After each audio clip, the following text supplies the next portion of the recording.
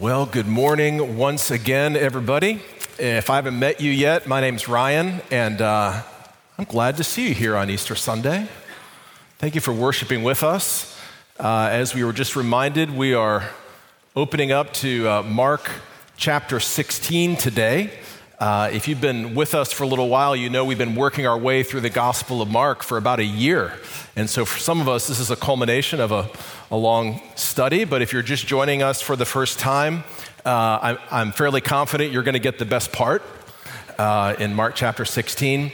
If you have your Bibles open, you may notice that there's a note there about where the Gospel of Mark actually ends. And this is a debate among scholars. It's been going on a long time. It has to do with texts and original texts and all that. I can tell you all about that afterwards if you're so inclined.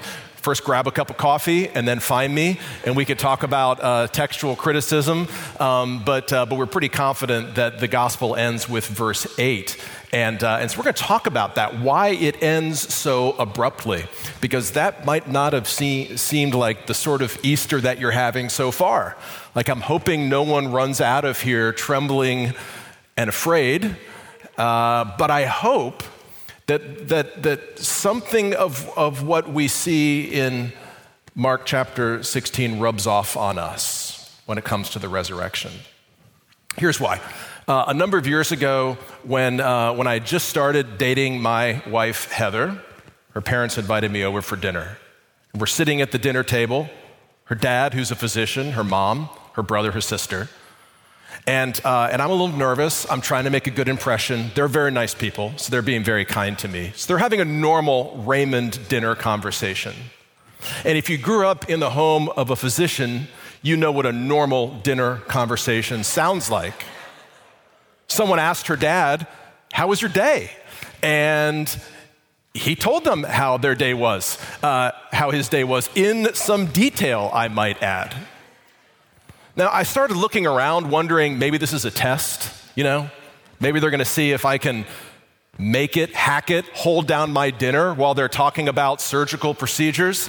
No patient names were divulged, no HIPAA violations at the table, but I will tell you, my sensibilities greatly offended, because I wasn't used to that kind of conversation. That sort of clinical talk about the sorts of things I talk about maybe in private with my doctor, but when a medical textbook was retrieved from somewhere in the house and passed around the table just to make sure we got the full visual, which I did.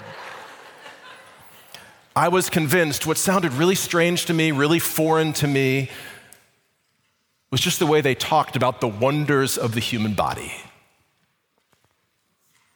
And it seems to me like it's very easy for us to talk about the resurrection in rather clinical terms, with just sort of a detached interest, keeping it at arm's length, being appreciative of the story, but not really grappling with how troubling it is, how deeply unnerving the news is and must have been for these women when they heard that Jesus went from being bodily dead to bodily alive. Newsflash, that's not normal. And this is where Mark really helps us out, actually. Because Mark doesn't let us get away with a clinical, detached discovery of the empty tomb. No, the women in this passage respond the way you would think somebody who just experienced the first resurrection. Not the last, but the only one since. With some level of trembling and astonishment and wonder, that they realize that this is not the most normal thing in the world. It's actually the very thing that changes the world.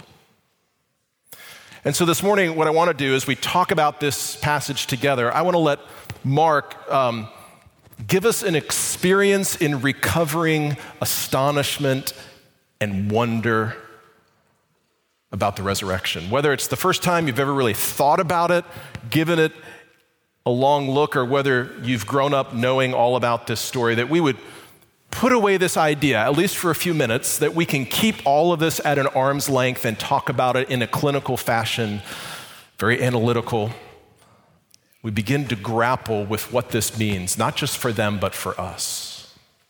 So let me pray for us. I'm going to ask God to help us do that, and then we'll jump in. Almighty God, before whom all hearts are open, send your Holy Spirit, as we have just prayed and sung together, to open the eyes of our hearts that we might behold Jesus, crucified and risen. We ask it in Jesus' name. Amen.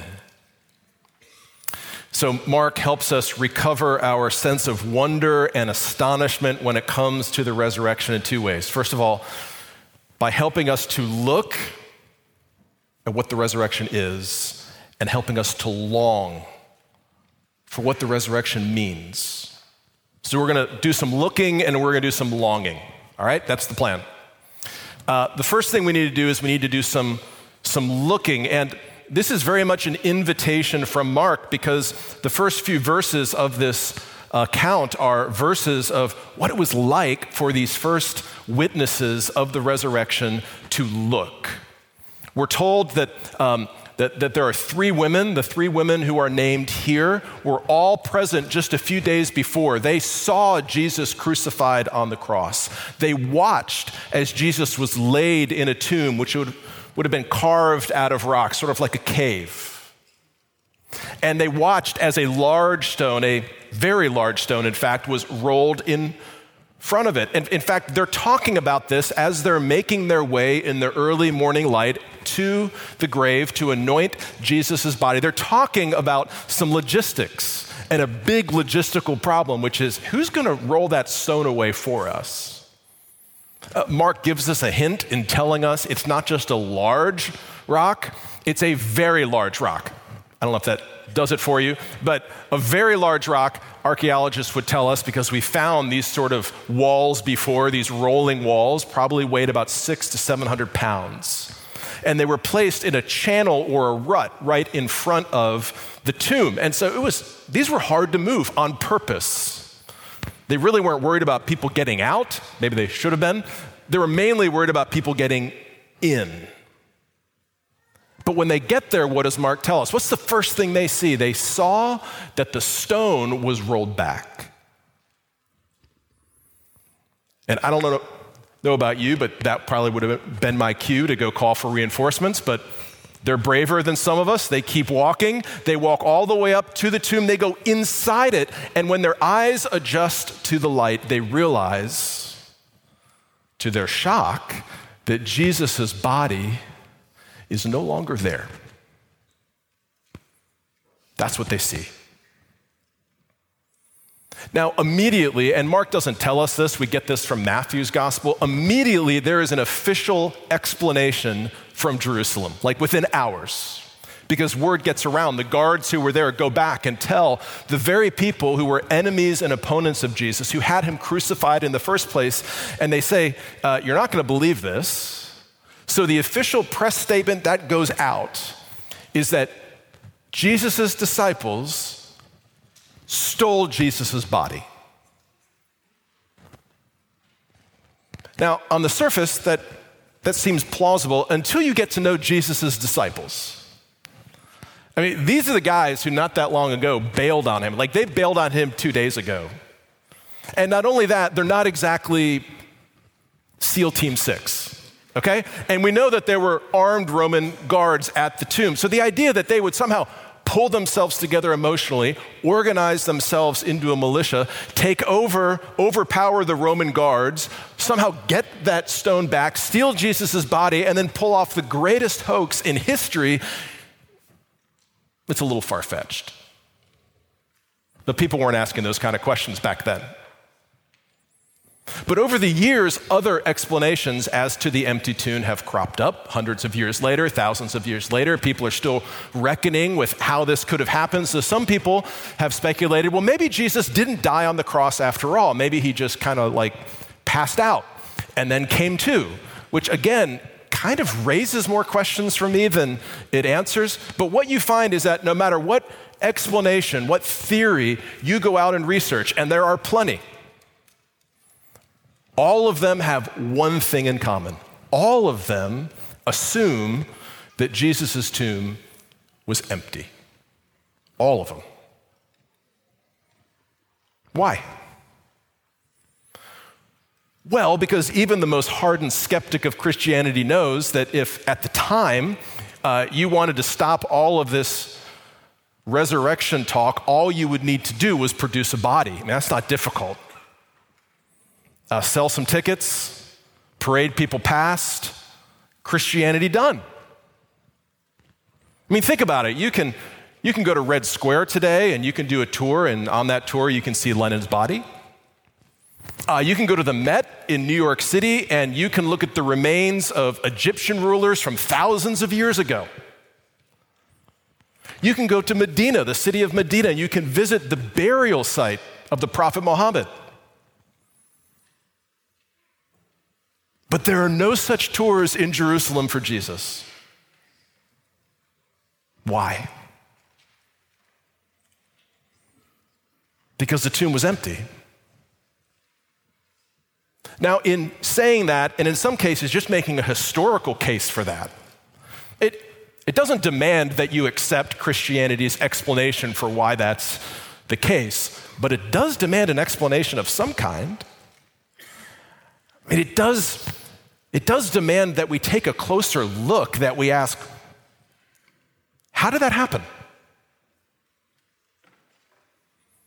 And so that's the first question I would ask you this morning. Have you looked? Like, have you looked? I'm not talking about your comparative religions professor in college. I'm not talking about the people you follow on social media. Have you considered the overwhelming problematic evidence of an empty tomb? The second thing that Mark encourages us to do is to not just look at what the resurrection is, but also to long for what the resurrection means for us. And for this, we need to keep reading and listen to what this young man dressed in a white robe says to these women. Now, that's Mark's way of describing an angel, again, somewhat unnerving that he's sitting there. But in the Bible, this is a common description for a messenger from heaven, and he delivers a message from heaven. So we have sort of the official explanation from Jerusalem. This is the official explanation from heaven of what happened. And so he says to them in verse 6, do not be alarmed. Okay, good luck with that. Do not be alarmed. You seek Jesus of Nazareth who was crucified. He has risen. Now notice the very first longing that's being addressed here is the longing that all of us have for hope in the face of death. I mean, simply the setting tells you that. He doesn't say, let's step outside of this tomb for a moment into a more appropriate space to talk about Jesus. No, they are in a tomb and having this conversation. And the angel isn't just talking about a metaphor. He's not talking about this idea that, as long as the memory of Jesus lives in our hearts, then he's alive, or a spiritual resurrection, as if to say, the spirit of Jesus after his death is something that inspires all of us. Listen to the way he says it. You seek Jesus of Nazareth. That's a way of summing up the first 30 years of his life. That's where he grew up. That's where he was a teenager. That's where he was a young adult. That's where he took over his dad's business. Jesus of Nazareth, who was crucified, who died. The same Jesus who lived is the same Jesus who died, is the same Jesus, the angel said, who rose again, who came out of the grave 3 days later. Now, look, I don't know what these women were thinking when they heard that. I mean, based on their reaction, we can speculate. They were barely putting all these pieces together. So I don't know what they were thinking when they heard the angel say, he is risen, he is not here. But I know what some of us are thinking. We're thinking of like The Walking Dead or World War Z or zombies. Because it's really the only frame of reference we have for someone to go from undead to living. Like, we only have so many ways to think about that. But that's not what the angel is saying. He's not saying Jesus went from undead or from dead to undead. He went from dead to alive, to fully alive. Ran across an article not too long ago. This is clearly somebody who watches those shows and those movies because he knows something about them. And he says this, the angel says, Jesus rose. He isn't shambling about like a zombie, but kicking down hell's door. He isn't swaddled like a mummy, but bursting the bonds of death in triumph. He is not without a body like a ghost, but bearing the glorious scars of the cross in his hands and his feet and his side. Jesus is not undead. He is alive. And you see, this is why this is important for us. Because what you often hear in our culture is the best way to find hope in the face of death is just to make peace with death. So treat death as just part of the circle of life.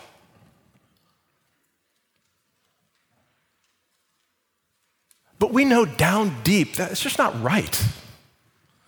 I mean, our longings tell us differently. Our longings tell us that death isn't our friend to be welcomed. Death is our enemy.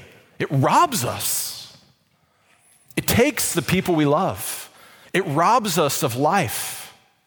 It's an intruder in God's good creation. We know that down deep in our souls. We know that that's true. And so we have a choice. We can either fake peace with death as if it's a friend, or we can cling to the one who has defeated death. You see, that's the Christian hope. It's not just pretending like we make peace with death or treat it like a friend. It's understanding it's our greatest enemy, but also trusting and believing that Jesus has conquered our greatest enemy. He's defeated death. So this morning, second question. Where do you find hope in the face of death? Is it in your own capacity just to make peace with it? Or is it to follow the longing of every human heart for someone to defeat the greatest enemy, death itself? Secondly, Mark tells us here that there's another longing in our hearts which is met by the resurrection of Jesus. It's not just our longing for hope in the face of death, it's our longing for hope in the face of failure. Because this is what some of you are thinking and have been thinking for the last few minutes. This is a great story, and I'm sure it means a lot to religious people. You know, like the women in this story who are clearly well-meaning women. I mean, good, almost like nuns, really, right? Devoted to Jesus, getting up early in the morning when no one else was doing that, showing tenderness toward their Savior, all of those things that we associate with being religious, with being good, with being moral. And so we say, well, that's really a story for those sorts of people. But when you look at your own life, you would say, I'm not really sure that describes me.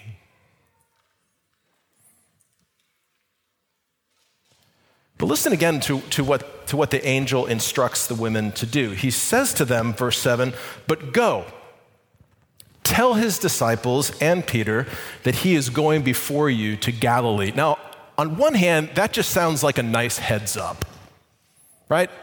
Like, they probably appreciated knowing this before they ran into Jesus, like on Tuesday at the market. That would be awkward. What are you doing here, right? So it's common courtesy to let them know this has happened. But we should remember who these guys are and what they were doing the last time we read about them in the Gospel of Mark. The disciples, Jesus' closest friends, when Jesus needed them the most, they bailed. When Jesus was being arrested, they were running, like they were scattering, and they never came back. They didn't come back to check on him. They didn't, attend the trial. Most of them weren't even at the cross when he was crucified. They just left. And Peter hung around for a little while, and he watched Jesus' trial from a distance. But if you know the story, you know Peter, one of the things he's famous for is swearing that he would never, never fail Jesus. In fact, he said, "I will die for you and with you, Jesus." But in fact, before the night was up, Peter had denied Jesus 3 times. So the last time we see Peter, he is weeping bitterly because the crushing weight of his failure had finally occurred to him. See, this isn't what we'd expect the instructions to be. Again, I don't know about you, but if I'm sending a message to my friends who were not there for me at my worst, and in fact turned their backs on me at my worst, I'm not sure my message would be, "I'll see you soon." Like, we can very easily imagine the angel saying something like this: "You go tell disciples and Peter, Jesus is coming.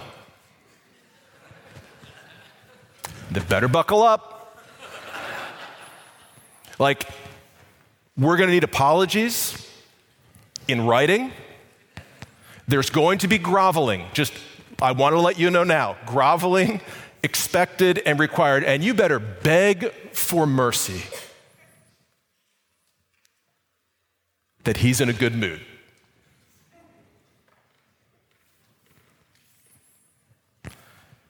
That doesn't happen. It doesn't happen here, and when we read the other Gospels, when they finally do see Jesus, that's not what happens at all. Instead of scolding them for their failure, Jesus seeks them out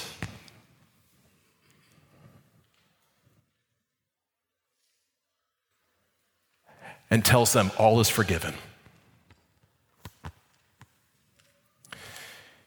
You see, the resurrection is not good news for religious people who are so good in their own minds they don't think they need Jesus. The resurrection is good news for failures like me and like you, who know there is no hope of forgiveness without him. And that's not just the message of the angel. It's not just the words of Jesus. The resurrection itself is a declaration that all of our sins have been paid for in full. So that when we trust in Christ, we are trusting that he has paid for our sins, and he has been risen, as the Bible says, for our justification. So that we might know because of him and only because of him, we are made right with God. So if you're here this morning and you're thinking, wow, this must be good news for somebody who has their act together, but that's not me. I just want you to know this is good news for me and this is good news for you because we have failed God and because we have failed one another. Because Jesus has not failed us.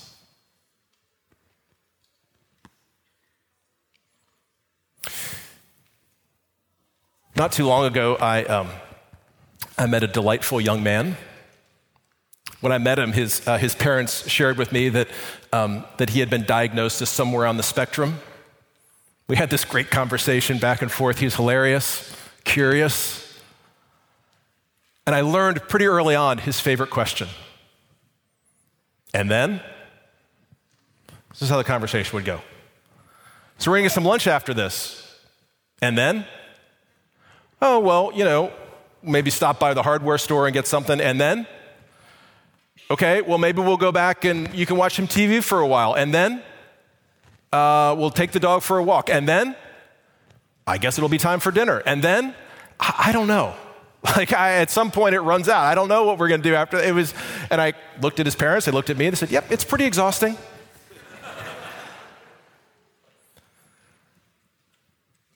But it's also enlightening because I hear Mark asking that question in this story. I think part of the reason it ends the way it does is so that Mark can then turn to us all these years later and ask that question. And then? Now we know part of the story is that the women did eventually share that Jesus was alive, and Jesus eventually appeared to them and to others, and the church was born and all of that. But in this moment of discovery and coming to the resurrection with fresh eyes, Mark wants to ask you a question. And then? And then what? Do we just remain clinical, detached, showing respect, appreciation, interest? Or do we recognize that what Jesus has done here meets our deepest longings for hope, so that we would no longer keep these things at arm's length, but that we would be filled with astonishment and wonder and even a little bit of fear, so that we might believe. And so, for some of you, what Mark is asking when he's asking you that question is, do you believe? Have you looked? Have you looked? Have you longed for what Jesus offers? And have you trusted in him? And what Mark is asking others of us is this: okay, you believe this. You embrace Jesus as the crucified, risen Lord. And then, how does that change the way you live to know that Mark's not only asking this question, he's giving us the answer, that Jesus is the ultimate answer to the and then question. Because in Jesus' resurrected body, we see where everything is headed. That everything broken will be healed. That all sorrow will be turned to joy. That there is coming a day when God will wipe away every tear and death will be no more.